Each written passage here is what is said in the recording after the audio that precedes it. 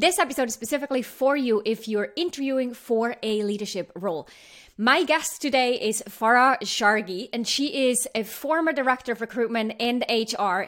Out of San Francisco, she worked at companies including Google, Lyft, Uber, TikTok, and the New York Times. She's also a friend of mine, and I'm thrilled to have her on and to tap into her wealth of wisdom as it comes to interviewing for or recruiting on the other side of the table for leadership roles at companies that have a rigorous recruiting process, such as those listed a moment ago. Let's get started and welcome Farah to the show. Here's the question. How do you successfully transition into your first official leadership role, build the confidence and competence to lead your team successfully, and establish yourself as a respected and trusted leader across the organization? That's the question, and this show provides the answers.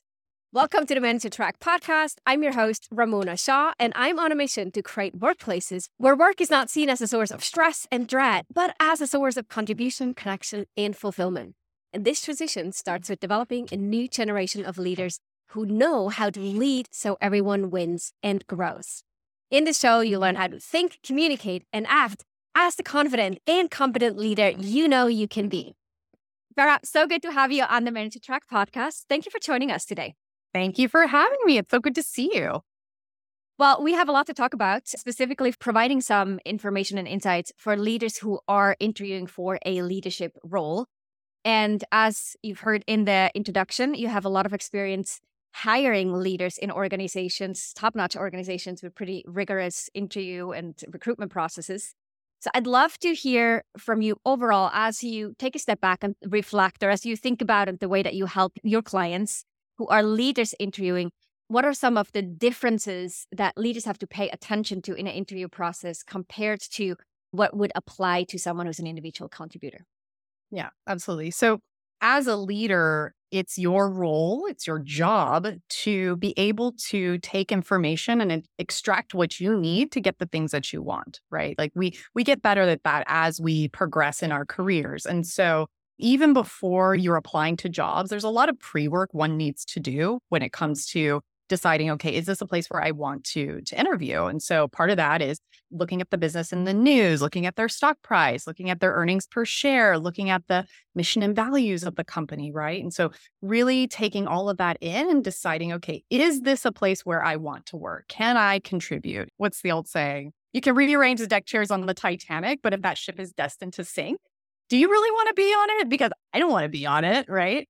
And one of the biggest tips I can give is when you, as a leader, do get that interview with the recruiter, you need to take as much information from that recruiter as possible. And what that means is this. So the recruiter is obviously going to ask you very standard questions. Tell me about yourself, walk me through your experience, tell me more about like how you got to where you are. So being a good storyteller is very important. And so storytelling from the perspective of what that person needs to hear from you is important. So if you look at interviews with Tim Cook, for example, or where he's presenting, he's a master storyteller, right? He's a good example. When the recruiter asks if you have any questions, that's when you can bring out your arsenal of questions and you can ask, okay, first of all, why is this position open? That's important. Is this a backfill or did the leader quit? Did the leader get promoted, right? That will give you some cues and clues as to why this position is open and how you need to position yourself as a result of that, right? If the person was fired, then, you can ask a few clarifying questions. Say, can you tell me more about what was going on? And just see what the recruiter says, right? Ask more of those open-ended questions. Then from there, ask how the organization is structured. Asking the recruiter for the structure is also important. The recruiter will know that, a good recruiter will. And if you are a leader, you're going to be working with more experienced recruiters. And you asking these questions will also indicate to the recruiter that you are likely a good candidate for this position because you know how to ask good, relevant questions for the situation that you are in. So these are things that are also very important. And for just to jump in there for a second, the organizational structure is significantly more important for a leader than it is for an individual contributor, right? Because leaders will know, correct, for me to understand how I will work with senior leaders or with peers in different departments or teams, that will impact their success in this role. Absolutely. And so you also have to understand, okay, will you have more interaction with peers or will you be managing more people? So you have to really understand, like, how many direct reports will you have? Who are those direct reports? Are they also ICs or are they also leaders? Because if you have ICs as individual contributors as your direct report, then you have to tailor your answers of like, how's your managerial style towards something that's more aligned with individual contributors. Like for me, for example, I have more of a coaching style. That's just how I like to approach my leadership. Whereas if you are working with other leaders, let's say you're a vice president or you're a president, let's say you're at that level, then you probably have other VPs or senior managers reporting to you. So you're going to have to adapt your coaching style to those other leaders because they are also leaders. Right. And that will influence the way you need to respond to all the succeeding questions about your leadership philosophy and your impact role. Such an important part. So that is for the first interview with the recruiter. And then what next? What are some of the following steps that you think are uniquely different for leaders and may even be things that leaders don't pay attention to? Like where you see, oh, these are intelligent, competent leaders, but they messed up the interview process because they had some blind spots. Yeah. Well, first of all, I think with leadership interviews, they feel more like conversations, more so than walk me through this process. For individual contributors, it's okay, there's this problem. How did you fix it? Walk me through the technical steps and walk me through the steps of how you did things. Whereas with leadership, there's going to be slightly less of that. And there may be more of those, like, they'll feel like softball questions or explain to me a time when. So you will get those behavioral questions, but the context of the behavioral questions will be very different because it's geared more toward leadership. So there's almost like a political aspect to it. And so how do you answer that question while being as politically correct as possible and moving the needle forward? So tell us more about what you mean with politically correct and how are leaders successful in this? Like what does this tactically look like? Maybe if an example, someone who does this really or did this really well. I would say a good quote is seek to understand before being understood. So it's really about understanding the situation to its fullest context and then being able to contribute your opinion or based on your experience, either the things that I would do, right? That's, I think the biggest key is oftentimes people will just jump straight to an answer. That's not going to work because you don't understand the context of the situation. And so when you're asked these questions in an interview, it might just sound really casual, like, oh, what would you do if this situation came up?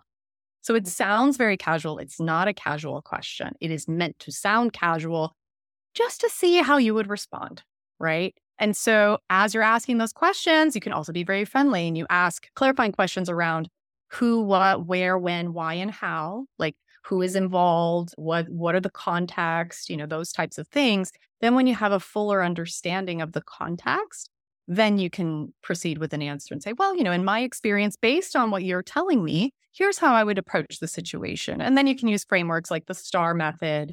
It's just a very classic framework that you can use as well to answer the question.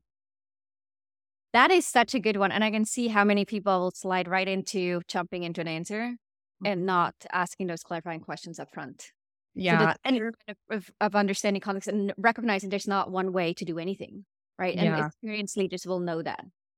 Experienced leaders will know that. I'll give an experience that I had working at a very popular company. I'm not going to say which one. It was for an individual contributor though, but the context still applies. And so it was a software engineering interview with I think like a senior or principal level engineer. And he answered a question that was technically correct. And then like some of the interviewers were scoffing at the answer. And I said, excuse me, I know I studied engineering, but as a lay person, I don't understand why you're scoffing at the answer that the candidate gave you. I go, was it wrong? And they said no. So then I asked clarifying questions. I go, okay, was this an optimal solution to the problem? And they said, but technically, yes. I go, okay, so then the candidate actually answered it correctly because you didn't give the candidate additional context. You just assumed that the candidate understood your systems and tools. You didn't give any additional context to the candidate. Did the candidate ask? Yes. Okay, then it's your fault.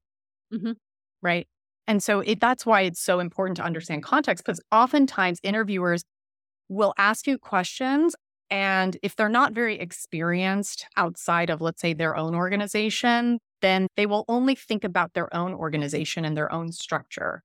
So you as a candidate, when you're interviewing, you can headline before you ask questions and say, just for additional context, because I obviously don't work at your company, I really want to have a better understanding of, the structure, the organization, et cetera. So I'd like to ask a few clarifying questions, and then you can jump into your clarifying questions. Nice. Yeah, nice move. So here's one that I'm curious to hear your thoughts on this. Here's one has come up with several of my clients. It's a question around their leadership philosophy. And so I always, in my programs for more advanced leaders, will talk about, and especially when someone is going through an interview process, how do you respond to the questions of how you manage an underperformer? How do you motivate a team? How do you build an inclusive team? What is your approach to compensation or recognition? Or what do you do in a situation where there's conflict on the team? And someone who's not able to articulate their values or their leadership style and sort of default, again, it's all situational, but default approaches that can lead to a perception in the recruiting team or the hiring manager that you're not really prepared. True. Yeah, that's a good point.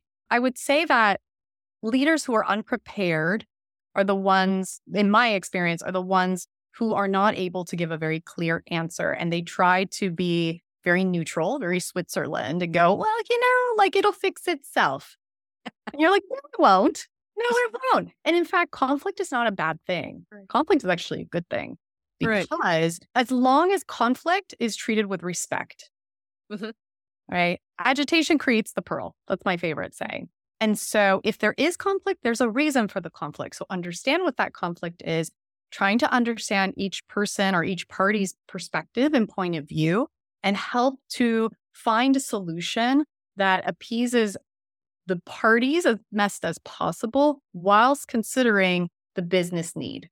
Because businesses are in the business of making money, period. End of discussion, right? You're not, unless you're working for a nonprofit, that's slightly different. But even then, they want, they're not going to waste their money, right? So keeping that in mind, okay, I want to hear what everybody has to say. And then if you are the ultimate decision maker, you have to be able to articulate to those parties why you're making those decisions in the most respectful way possible. And even if you have to tell one party, no, I don't agree with you, these are the reasons why. And also just approaching it with respect. I find that sometimes people get a little too emotional, or they're either scared, or they just say, I'm not going to explain myself, I'm just going to do it. And that's where I think people make the largest missteps, is they don't want to explain themselves and hold themselves responsible for their decisions. Right. So do you see that, just to clarify, you see that in an interview process as well, as much as it is in the actual role? Absolutely. Because they're going to ask you behavioral questions, situational questions, like hypothetical scenarios. Like, okay, if you're presented with this and this, how would you approach it? And so in that case, you have to decide, okay, well, what information do I need? What is the situation? Where's the conflict? And think to yourself, what is the best resolution for this conflict that will appease whichever party it makes the most sense to appease, to move the business forward. And so in order to prepare for such situations, what's the best way for leaders to go about it? So if I imagine myself being in an interview process right now, I hear you talk about this, and I am wondering, what exactly does that look like? What do I need to do? What's the homework for me? The things to think about in order to then be able to respond adequately. And of course, one of them is just to be on the point, and be able to be concise and clear and speak with courage. But what else? I think you hit the nail on the head, Ramona, because it's what I find is, it's just people just don't want to answer the question. So they try to dance around the answer without actually cutting right through the cheese, so to speak, and just like, okay, no, this is my answer. This is why. And having that conviction in your answer and being able to support your argument in a concise manner. Right. And then in terms of practice, it's like, look at your own scenario, talk to people on your team, figure out like where have been the conflicts, look in the past, see where those resolutions are. And as you're interviewing, you are going to need some of those stories in your toolkit, so to speak. So that way, when you are interviewing, you could say, oh, let me pull that story out. I've got that one prepared. All right. So if I make an example here, so give me some coaching or some feedback after this. But if I imagine someone says, you have someone on the team or you're stepping into team and the previous manager says, by the way, Joey on the team here has been underperforming for a while and kind of like missed the boat, and you just have to be on it, like pay attention to it and see what you want to do. Within a couple of weeks, you recognize, well, this person's not at all performing and it's a problem that I've been nicely handed to. What are you going to do? So in a situation like this, oh my God, if that is a hypothetical question, I might say, well, I believe in coming in with a fresh set of eyes and allowing everyone to reset the new relationship or create a new relationship with their manager. In this case, that would be me. So I will, while I have this context, I will start off really giving that person a chance to see if our relationship and my coaching with them will get them into a better place. If I don't, I will usually give it about 60 days to then initiate next steps, which may be a transfer, a reassignment, or exiting the company. But I usually try to tackle those things within about 60 days. Is that clear enough? And did I articulate this well, or what kind of feedback would you have? I would say it's a good start, but I would also include a story. So for example, I actually have had that situation where there was an underperformer on the team, and actually an engineering leader came to me and said, this recruiter that I'm working with is not that great, and we've had all these issues. And in some contexts, they're awesome, and others, they're just not on the ball. There's no backup plan and strategy. And that person reported to someone else. And so I asked that that person be moved over to my team, because I wanted to be able to come in and assist. If an engineering leader is coming to me, then there's clearly some issues, and I want to step in and be as helpful as I can. And so I did exactly that, had a fresh pair of eyes, and really asked the direct report, how are you feeling about your job? How are things going? Are there any holes in your process that you think maybe need shoring up? And so it's good to understand that person's perspective, because they may not see the problem. Mm-hmm.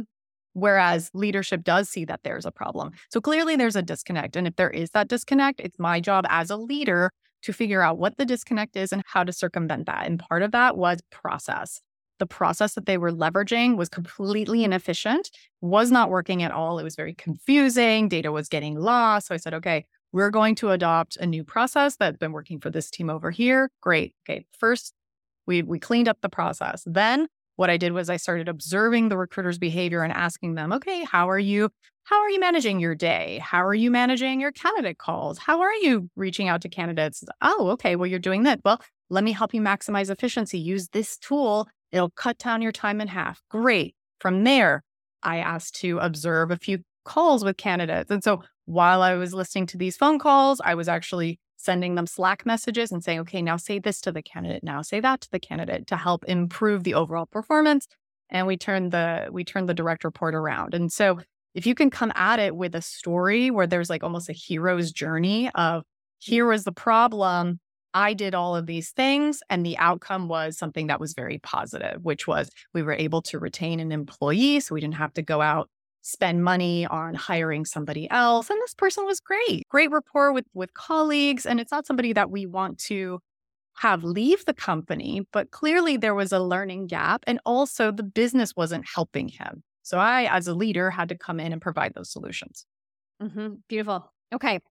So high level, and then supported with a story, and ideally with a personal experience.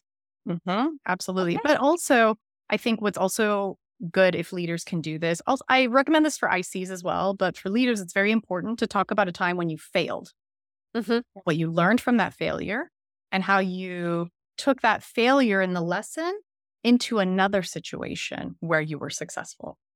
So being able to tell that story is also equally as important, if not more important, because we all fail. That's fine. Failures are fine because we learned from them. So being able to talk about it and even volunteering that information shows your strength of character and how you're not afraid of being humble and speaking about your failures.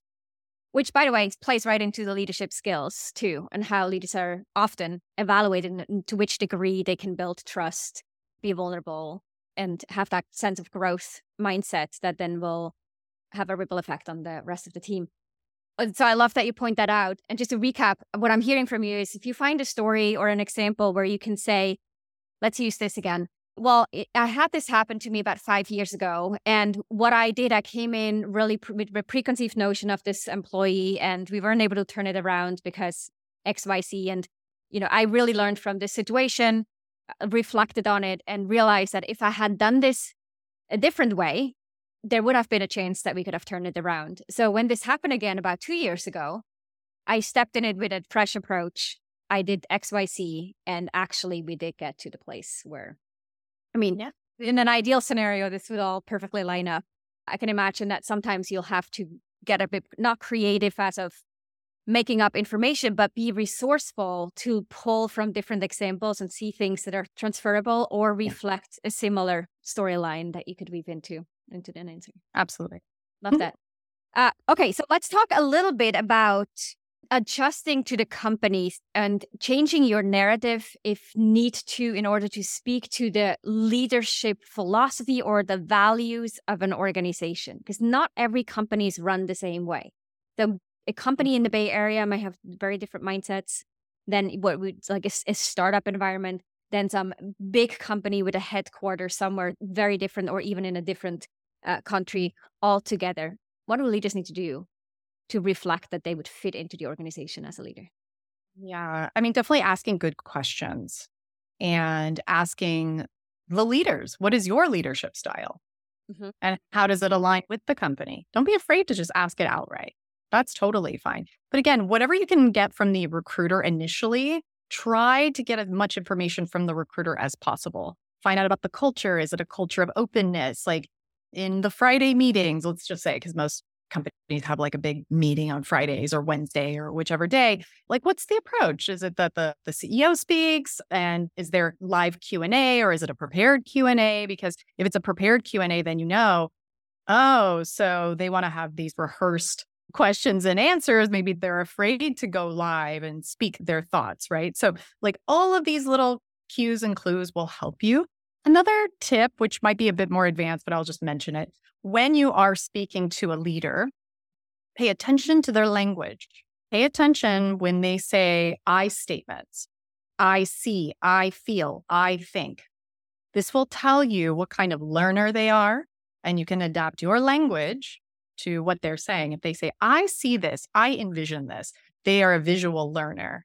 So wherever you can place more of those visual aspects of storytelling, and you can adapt the things that you say, you can say, okay, well, I see this when I'm working with the team, and I envision blah, blah, blah, right? If they use language like I feel, then they're probably more like a tactile learner. They're probably more of an empath. So for them, it's more about like feelings. And so again, like coming at it from that approach as well will be helpful. Mm-hmm. So adapting your style to the communication style to that of the person in the interview. Very nice. Now let's fast forward a bit and talk about what happens in an offer negotiation. There are a few components that usually only apply or come into play when someone is stepping into a leadership role. What are some of the nuances there that leaders need to pay attention to? So leaders are typically their compensation derives mostly from bonus and equity. And I know that there are some companies out there that, let's say, are not publicly traded, but there's occasionally there is internal equity that's considered too.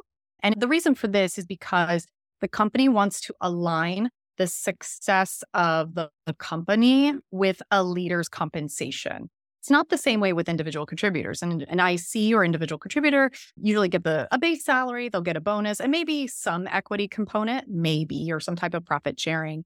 But with leaders, there could be different types of shares that they'll get. Bonus could be like, let's say, 40% of their overall compensation, right? And so again, it's just more about being a leader and taking the strategy of the business and executing on the strategy, as opposed to being an individual contributor who's actually doing the day-to-day operations of the business. When it comes to negotiating salary, I always tell people negotiation starts before the first phone call. You need to do your research, find as much information out there as possible. There is information out there that's for public view. You can go to levels.fyi as a website. The Blind app is great. You have to have a work email to sign up for that. Another one is Glassdoor. Just keep in mind that none of that information is actually audited. And so it's not confirmed that that is actually the case. And also compensation changes, but it will give you a good idea of what the compensation structure looks like. In terms of what you can and cannot negotiate, base salary, you can negotiate. Equity, you can negotiate. Usually bonus, you cannot negotiate. The reason why is because leaders at certain levels all get the same bonus at that level. So it's always like a certain percentage. It's rare that I've ever seen bonuses be able to, annual bonus being negotiable, and also a sign-on bonus. So if you really believe in this company, you really want to work on this company, and you are trying to negotiate a sign-on bonus, even as you're negotiating, bring it up and say, what about a 2-year sign-on bonus as opposed to a 1-year bonus? So let's say, just for the sake of simplicity, let's say you're negotiating a $100,000 sign-on bonus. You can say, okay, why don't we split it up over 2 years? I'll get $50,000 the first year, $50,000 the second year.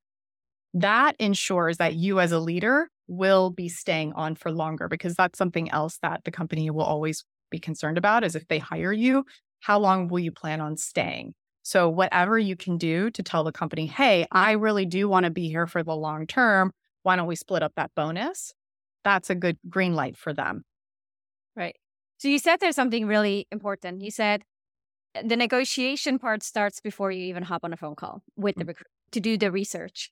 Even though if I've done the research and I get the point that I need to do my homework ahead of time and understand what their structure is, why is this relevant before I even speak to the recruiter? Is it because, I need to be prepared to answer questions in that first phone call about my salary expectation? Or Yes. am I supposed to ask questions? You will be asked. More than likely, you will be asked. Now, if you live in a state like California or New York, they will publicize the salary compensation, but that's not the total compensation.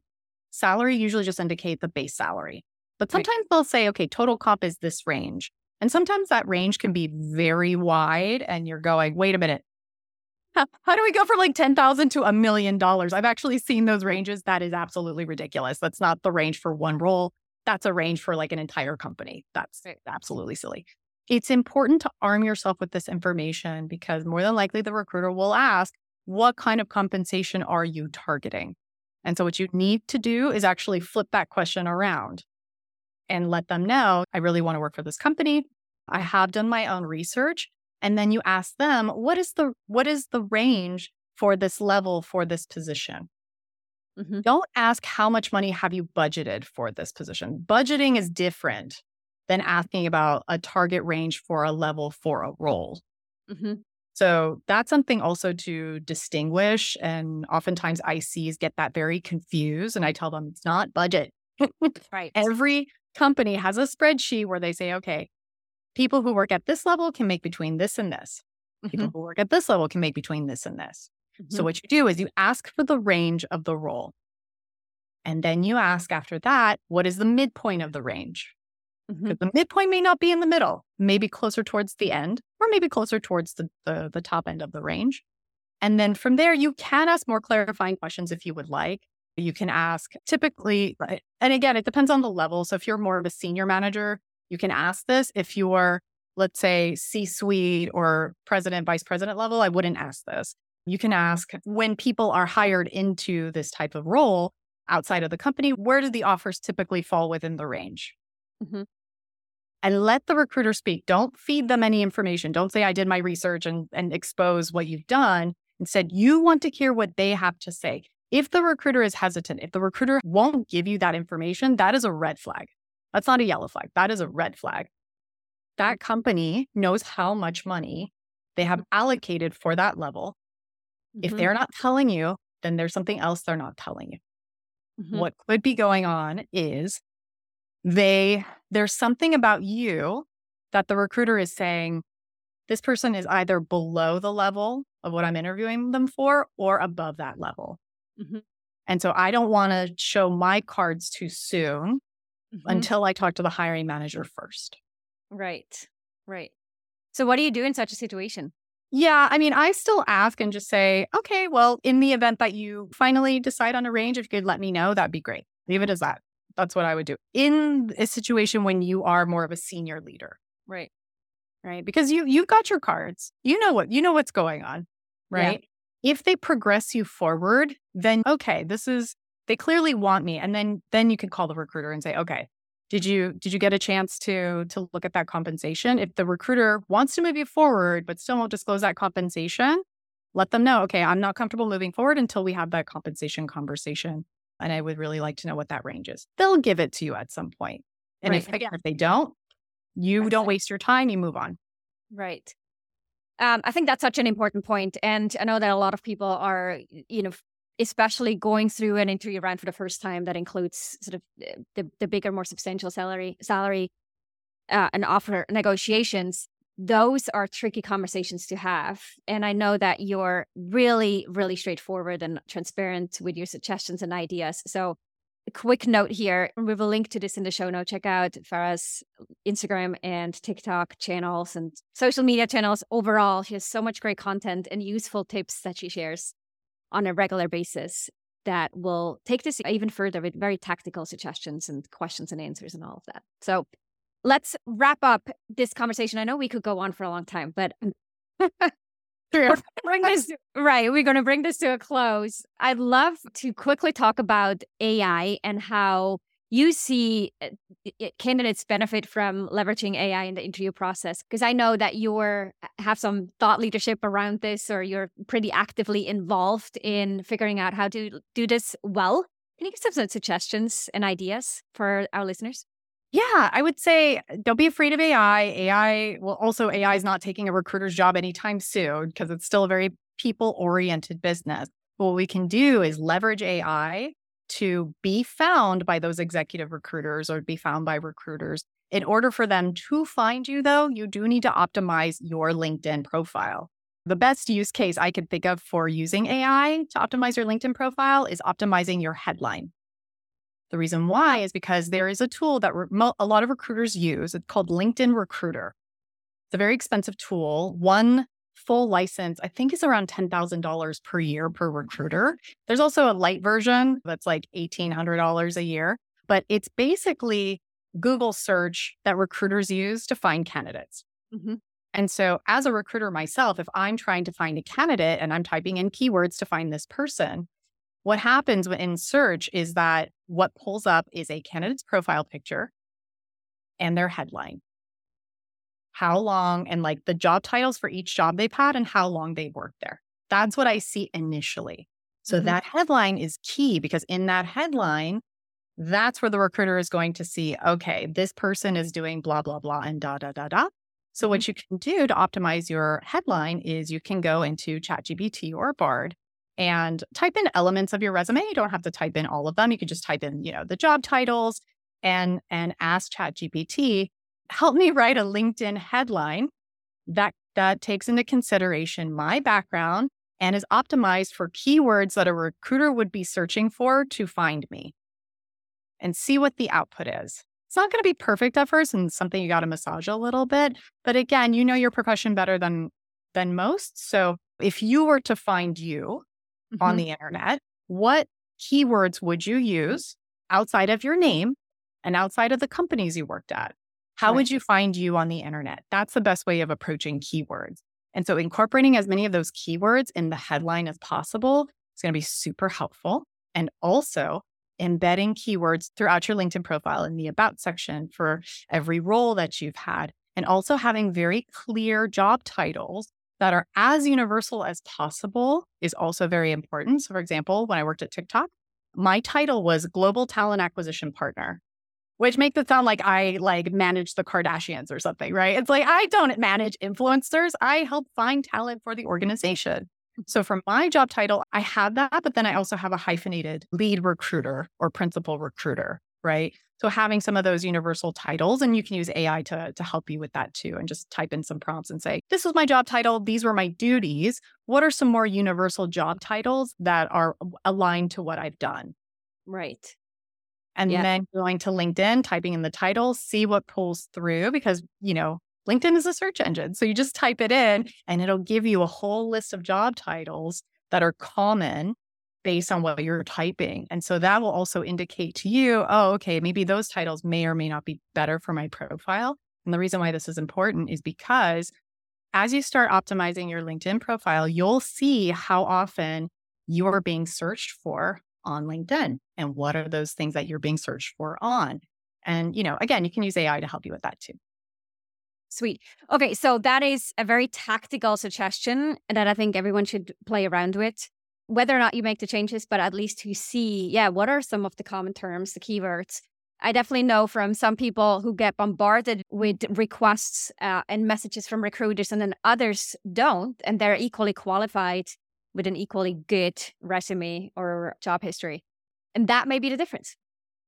Yeah, I mean, it could be that the people who are reached, now that's the other thing too. So herein lies the rub. The people who are being reached out to the most, are they being reached out to for the jobs that they want or not?